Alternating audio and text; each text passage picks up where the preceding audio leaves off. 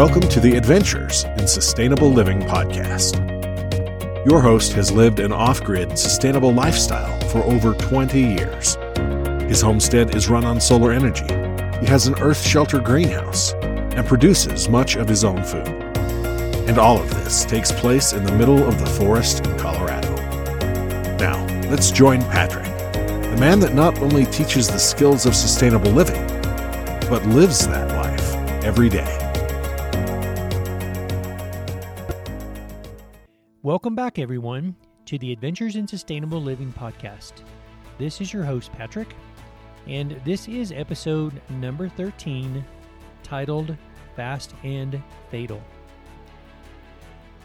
Unfortunately, I think that we are all familiar, at least from a historical perspective, of the term genocide.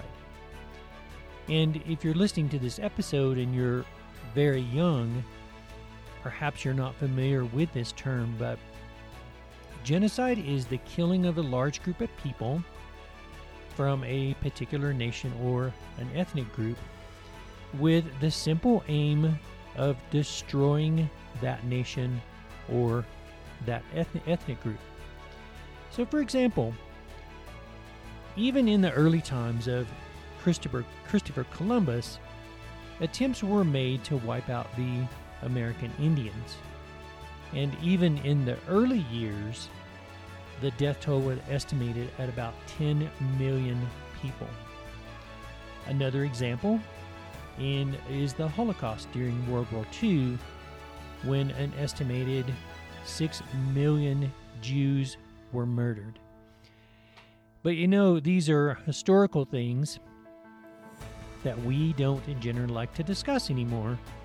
And while such things as this will certainly raise eyebrows and make you think that surely such a thing could never happen in modern times. But whether you realize it or not, the same thing is happening right now in our own country and in our own culture. And you want to know the real catch to the whole situation? It is actually voluntary. Yes, you heard me correctly. Voluntary genocide. This is the lifestyle that I call fast and fatal. And this lifestyle has significant negative effects on our health as well as on the environment. Now, there is one article that I found that referred to this problem as fast food genocide, and I found that term rather interesting, but present studies have shown that about 71% of Americans are either overweight or obese. That very same study revealed that as few as 2.7% of Americans actually engage in a healthy combination of eating well and getting regular exercise. But the challenge comes when, we of course have to eat in order to live, but we also have choices. And again, the key to sustainability is simply making better choices. But the challenge that we're faced with is there is no way to separate our food production from the environment, of course. And additionally, the way that we produce and consume foods contributes to the climate change that we are now experiencing. That climate change, in turn, has a direct impact on our food production due to drought, extremes in heat and cold, floods, and even increased incidence of violent storms. So on one hand, we have to produce food to live, but that food production affects our environment in a negative way, at least the way we're doing it now, which makes food production even more difficult. So it becomes a vicious cycle. And as we start swirling the drain, so to speak, that cycle seems to increase in intensity. It's almost similar to the fact that many folks on the Titanic we're assured that it's all okay, yet the ship is still sinking. The same is so very true in our culture and with our fast food dilemma. You know, few people are really truly aware of the breadth and the depth of the problem at hand. And you know, there is something that I've said in a previous episode, and I will repeat it here. It should be obvious to my listeners by now that I really focus on living a sustainable lifestyle. But since I have started this podcast, the topics that I research and discuss are even changing the way that I live.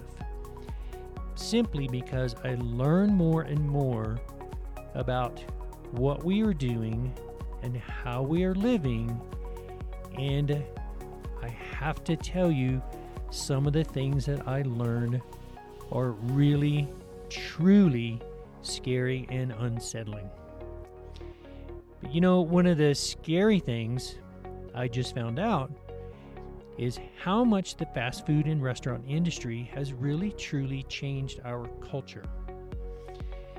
On average, we now spend 61% of our food budget on restaurant food. And if that's not enough, there is the meal kit services. And while many of these meal kits are really truly designed to be a healthier choice as opposed to eating out, but you have to look at the bottom line, which is the cost.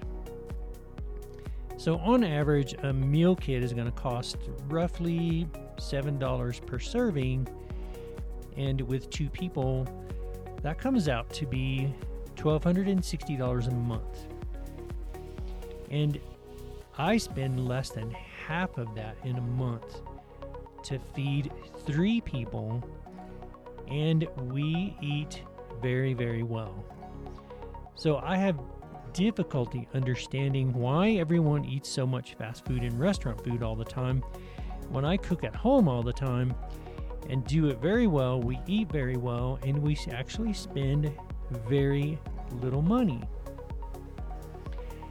One thing that I commonly do, and it's simply because of how I work and how I've worked my career, is that I work in several different locations. And I know for a fact, because of my position, that I make at least twice as much money as the staff that I work with. Yet, I always take home-cooked meals and leftovers to work, and I see the staff commonly eating at least 2 meals a day of fast food. So I cannot even imagine what their food budget is. Yet, you know, the fast food industry is so popularized, and of course it's cheap, but at the same time, we are slowly committing voluntary genocide, and we don't even realize it. So, to hammer this point home a little bit more, let's just spend a couple of minutes here and talk about the effects of eating fast food. Weight gain, of course. Fast food and processed foods are filled with salt, sugar, and this, of course, results in weight gain. Yet, it is this added salt and sugar that makes the taste so appealing, and perhaps it even has an addictive factor. But as I noted earlier, 71% of American adults are now overweight or obese, and additionally, 1/3 of the children between age 6 and 19 are also obese. Fast food, as I said before, also results in an increased salt intake, and this can, of course, elevate your blood pressure and result in an increased frequency of headaches. And these things combined can also result in a greater instances of heart disease and stroke. And the simple fact is that fast foods and processed foods are loaded with empty calories and also what's called trans fats. These things can cause elevated cholesterol and increased blood pressure, which are two of the top risk factors for heart disease and stroke. Eating fast foods can also result in insulin resistance. Fast foods and processed foods are loaded with empty calories, as I said before. This can cause frequent spikes in blood glucose, which then can lead to insulin resistance and type 2 diabetes. Fast food may satisfy your hunger, but persistent consumption also has some other side effects that are not quite so appealing. People who eat fast food and processed foods regularly are actually 51% more likely to develop depression as compared to those who do not eat these foods at all or eat very little of them. So one of the bottom lines here is that there really truly seems to be a direct correlation between the increased incidence of obesity and the growth of the fast food industry in our culture. Since 1970, the number of fast food restaurants in our country has doubled, and since the 1970s, the rate of obesity in our country has more than doubled. Okay, enough of that business, so let's just talk some sheer facts here. The known reality is that most chronic diseases that afflict Americans are lifestyle related. The vast amount of heart attacks and strokes could be prevented if people would just simply develop and maintain a healthy lifestyle. And all that really means is eating better and getting regular exercise. It is currently believed that eating fast food and processed food actually kills more people prematurely than even smoking. And according to one study that I reviewed, a link may in fact exist between fast food, processed food, commercially baked goods and sweets, and the destruction of brain cells and lowering of your intelligence level. And if that's not enough, it gets even worse. If you combine the statistics between overweight and obese adults and children, the total in our population is actually over 80%. And of the few percent that are of normal weight, the majority of these so-called normal weight individuals are smokers. They suffer from alcoholism, drug addiction, and other dependencies. They may have autoimmune disease, chronic inflammatory disorders, digestive disorders, and multiple other things that have a tendency to lower their body weight. And there is a connection between eating refined foods, processed foods, fast foods, and mental illness. So, folks, I hope by now that you're starting to get the picture here. We have all this information available to us. All of these health professionals telling us not to do what we are doing, yet we are still going happily along and committing voluntary genocide. Now, if that's not enough, let's really focus now on the environmental effects of not only the fast food industry, but the total global effect of our food production. Because in the end, if you are not even concerned about your health, at least be concerned about the planet. Now, I'm really only going to hit on some of the highlights here because there really truly is just far too much information to convey in this short episode. But I pulled some of this information from an article that is titled "The Environmental Effects of Food Production." This article was actually first published in January 2020, so the information is current and is relevant. And I will have a link to this article, of course, in the transcript. Now, this article is very lengthy, but the information that it contains is really, truly startling. And if you want some sort of high-level view, this article contains a number of graphs and some other visual aids that really convey the information very quickly. And it may be well worth your time, actually, to just take 30 minutes or so out of your day just to view this article, because it really was quite informative. So anyway, here we go. I'm going to quote some things directly from this article. Our global food production lies at the heart of tackling climate change, reducing water pollution, restoring forest and grasslands back to their natural state, and protecting wildlife. And here is why. Global food production accounts for about 26% of global greenhouse gas emissions. Half of the world's habitable land is actually used for agriculture.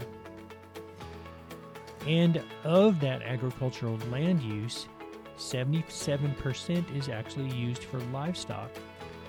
Yet, that livestock only provides 18% of the world's calories and 37% of the total protein. Now, one thing that this article did that I thought was interesting is that it looked at the comparison between the amount of meat produced and the calories produced, and it compared it in a couple of different ways. So you can compare both land use per kilogram of food product and land use per calories produced in each product. And in both cases, lamb, mutton, and beef herds by far use more land and more resources than any other meat production. And, and by the way, I was happy to see that poultry and egg products use only a small fraction of that land and resources, because I, of course, do raise my own chickens and turkeys. But here's something else that was really, really interesting that I learned from this article.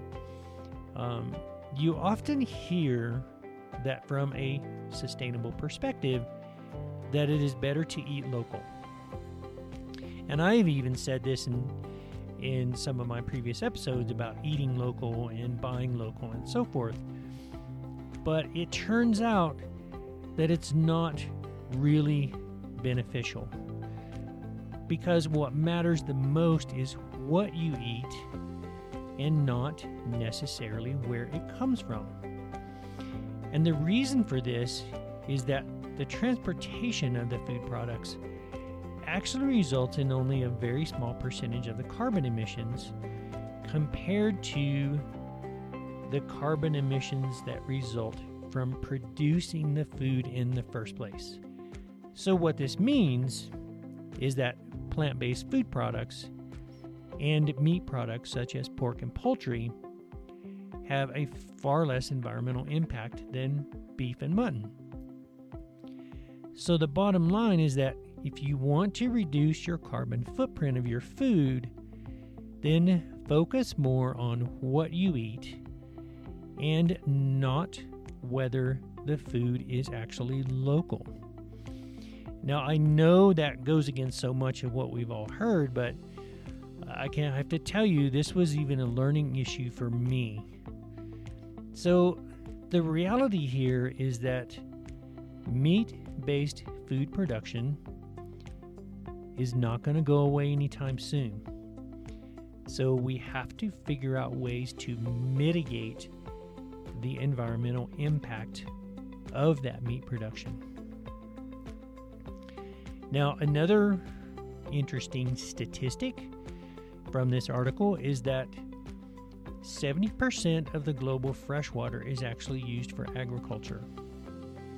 And again, if you look at water usage needed to produce a pound of protein or a specific unit of calorie production, pork, poultry, and egg, as well as plant-based products, all use far fewer resources. 78% of ocean and freshwater contamination is caused by agriculture. 94% of the global mammal biomass, excluding humans, is actually livestock. And what this means is that livestock outweigh wild animals by a factor of 15 to 1. And according to the World Wildlife Federation, there are 28,000 species evaluated to be threatened with extinction, and it is agriculture and aquaculture that poses a threat to 24,000 of those species. So the bottom line here is really twofold. Obviously, as I've already stated from above, that fast food and processed foods are bad for your health, but it is also the production of these foods that creates a significant environmental impact. But on the other side of the coin, the positive changes here are also twofold. Simply adopting a more nutritious and healthy diet is better for your health, and it is also better for the environment.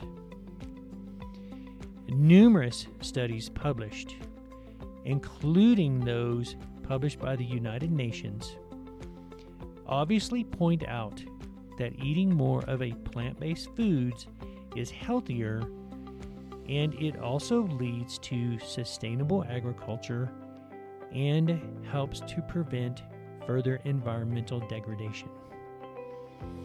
And in those studies, they point out that foods that have the lowest environmental impact are whole grains, nuts, vegetables, fruits, legumes, and olive oil was also high on the list. And it is these very foods that are associated with improved health. On the opposite end of the spectrum, foods that lead to detrimental health conditions such as obesity, heart attack, stroke, and premature death are, of course, fast foods, processed foods, and red meat. In so many ways, all the junk food and fast food and refined or processed foods that we consume daily is voluntary genocide. And once again, this is the lifestyle that I call fast and fatal. So with all of this bad news that I've now heaped on your head, the question remains, how do we actually change this? So, first of all, from a practical perspective, the global production of meat from the cattle industry is not going to stop. It's not going to stop anytime soon. And in fact, it may not even be practical to stop it because of the simple economic effects that it may have on certain countries. But there are forms of beef that are actually more sustainable than others. For example, the dairy cattle that are slaughtered for meat production have served a dual purpose, that being the production of milk, of course, and other dairy products, as well as the meat. But the bottom line is, obtaining your protein from meat does in fact have the greatest environmental impact. But it just depends to a certain degree where you get your meat from. As I've stated before, pork, poultry, and eggs production have the lowest impact. But you can also add more protein into your diet from plant sources, because the agriculture required to produce plant-based proteins has significantly less impact. And if that doesn't sound very attractive to you, it's actually not very difficult to do, to add a small amount of meat to a plant-based protein in order to produce a complete protein or a balanced protein source. And not that I'm interested in being a vegetarian, but that is what a lot of vegetarians and a lot of vegans do, is they balance their proteins and they eat a variety of things. Which brings me to my next point. Just simply adding more variety to your diet can have a significant impact. Because, and I know this probably sounds hard to believe, but 75% of the world's food supply actually only comes from 12 plants and 5 animal species. And when you really think about that, this lack of variety in agriculture is not only bad for the environment, but it is also bad for our food security. So, greater diversity in our diets, it's not only healthier, but also adds to the variety in agriculture. Now, at this point, you might be thinking about eating fish. The thing to consider there is that just make sure the fish is sourced responsibly. And remember, aquaculture is actually one of the sources of protein production that actually threatens a lot of endangered species. One simple thing that we can all do is cut our food waste. Now, I know I've discussed this in one of my previous episodes, that the amount of food that is wasted in the United States actually comes to about 1/3 of our total food supply. And of course, the next tip is just pass on the plastic. And I know I've probably beat this subject over and over again, but taking reusable shopping bags to the supermarket, change to products that use less plastic packaging, and maybe even make some of your products at home and avoid those plastics altogether. One other easy tip is to eat seasonally. So whenever possible, eat fruits and vegetables that are locally grown. This minimizes your environmental impact, and remember that eating meat produced locally still has a significant impact on the environment. But you can also avoid all of that by growing your own food. And this is the reason that I have a 600 square foot greenhouse at 10,000 feet elevation, because depending on the season, we spend a significant amount of time working on producing our own food. And of course, stop eating fast food. I know it is a convenience, but the very production of the resources that go into fast food has a huge impact on our environment. And not only that, if you add in the transportation, the emissions produced during preparation, and the constant waste production from takeout food is enormous. Not to mention all the detrimental health effects of eating fast food. One other tip here is simply cook meals at home. Now, I know what a lot of you are going to say, oh, I am too busy, and that is the excuse that I hear all the time. But when I was going through my doctorate program, Oftentimes, I was at the teaching hospital from 6 a.m. to 10 p.m. And on top of that, I was constantly studying at home. And even after graduation, for a number of years, because I was so poor, I was working 60, 70 plus hours a week. Yet, during that time, I seldom ate restaurant food. So the excuse of I'm too busy, I don't think is really valid, because you can plan your day accordingly in order to cook meals at home and eat leftovers instead of fast food. Okay, my last tip: get online and search for an app that focuses on sustainability.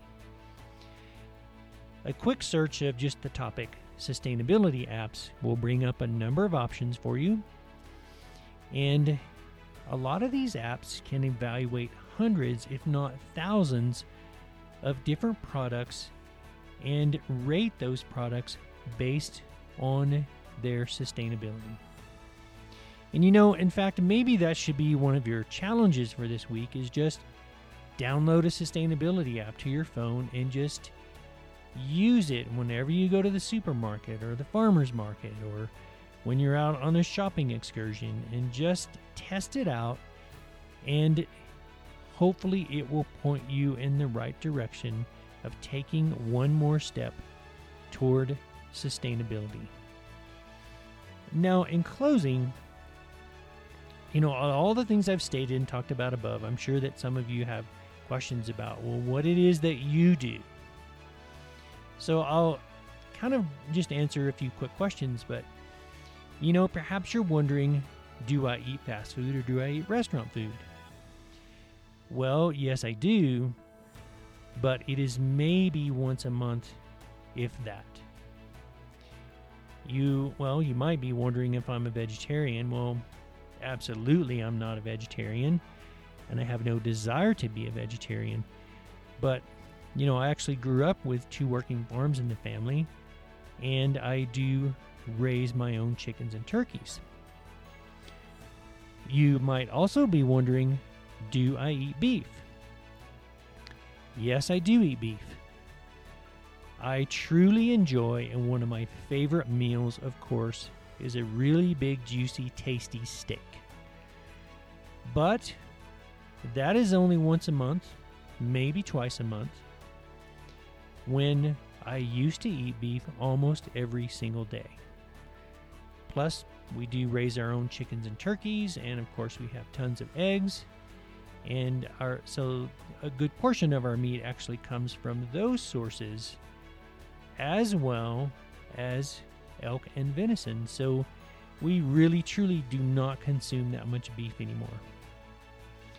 And certainly, as I have stated in past podcast episodes, that despite how and where I live, I am not perfect, but I have also stated that even I am learning more and more about all the implications of sustainability as I research and produce these episodes. It's really, truly astounding how much I am learning, and I thought I was really good at it.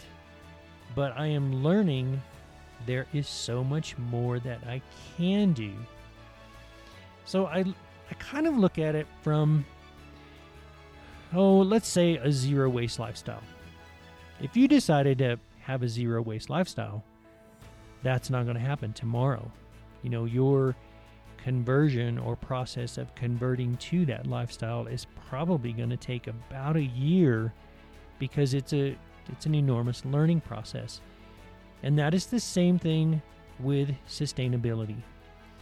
Despite what I've been doing for 20 plus years now, I'm still learning more.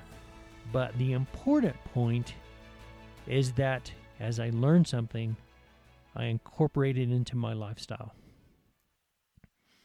So in closing, folks, remember, once again, I'm going to have links to numerous resources for further reading that's going to be in the transcript of this episode. And I think I probably have maybe 6 or 8 articles that you can search out and read. So remember, folks, this fast and fatal lifestyle that we have, it is not sustainable. And the effects of that lifestyle are twofold: bad health and environmental degradation.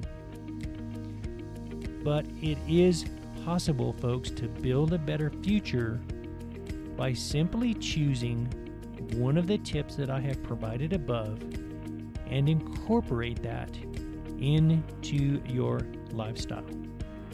And of course, don't forget to download that sustainability app. Okay, folks, I think that is it for now. And once again, I hope you have enjoyed this episode. And if you enjoyed the material that I present, then please subscribe to my podcast, The Adventures in Sustainable Living, as well as my blog, offgridlivingnews.com. This is your host, Patrick, signing off for now. Remember, always live sustainably, because this is how we build a better future.